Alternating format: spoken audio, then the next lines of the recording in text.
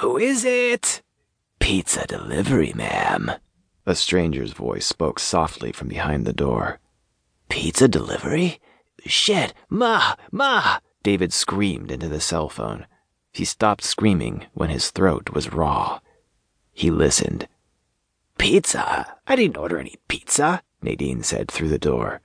A special delivery from your son, David, the stranger said.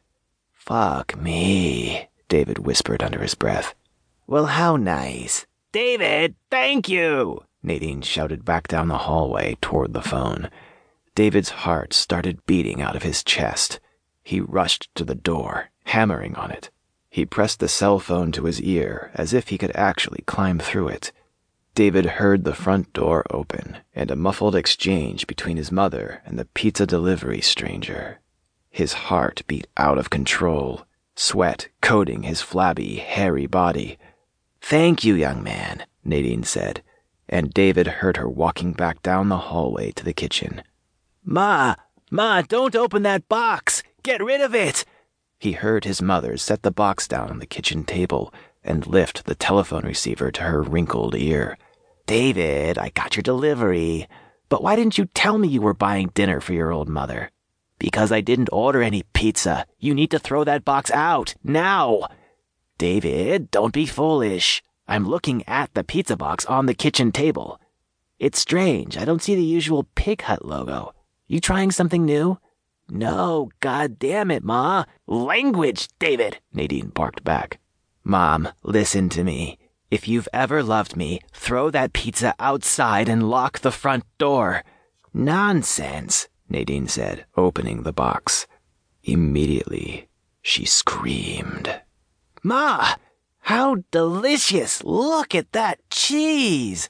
Oh, David, bless you! Nadine sounded like she was in heaven. Ma?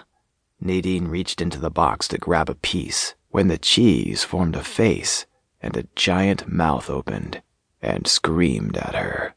Ah! Nadine screamed as the telephone connection went dead. David stood there with his cell phone dead in his ear. Marty and Kevin sat slumped in the interrogation room. After who knows how many hours, the G-men finally pulled them out of their individual holding cells and plopped them collectively into this cinder block interrogation room. You know, we couldn't write anything more cliché than this room, Kevin said, looking at the small space. No shit, Marty said. He was beat, absolutely exhausted. You think maybe we could get some goddamn coffee? Marty shouted at the two-way mirror. He knew that the feds were watching them. They had been in this room for at least 30 minutes. What is this, a doctor's office? We're on federal time now, brother, Kevin said, tapping his fingers on the steel table. When the door opened and FBI Director Malcolm Tibbs stepped in, smoking a cigarette in his black suit and messy white hair, the boys started giggling. FBI Director Malcolm Tibbs stepped up to the steel table and turned the chair around. He sat on it, facing the young shits, John Wayne style. He didn't say anything for a full minute. He smoked and stared, and he blinked. That was it. Nothing more. Marty was the first one to stir. He hated the man, and wasn't about to sit there and be intimidated by him. Who the fuck are you? Here we go again, Kevin said. You want coffee? You give me some answers, FBI Director Malcolm Tibbs said, dragging on his cigarette. We don't know shit about these pizza things, Marty said. Now, let's cut the shit. We have intel that says you guys and those other dipshits in holding are the only ones in the city limits who have successfully killed these pizza things, FBI Director Malcolm Tibbs said. Intel, Marty said, laughing scornfully. Kevin and Tibbs both looked at Marty. Look, all we know is that Marty's sister Patty and her boys were attacked by one of those pizza things, and she killed it. How, we're not sure. It had something to do with this infomercial antacid that she sells, Kevin said.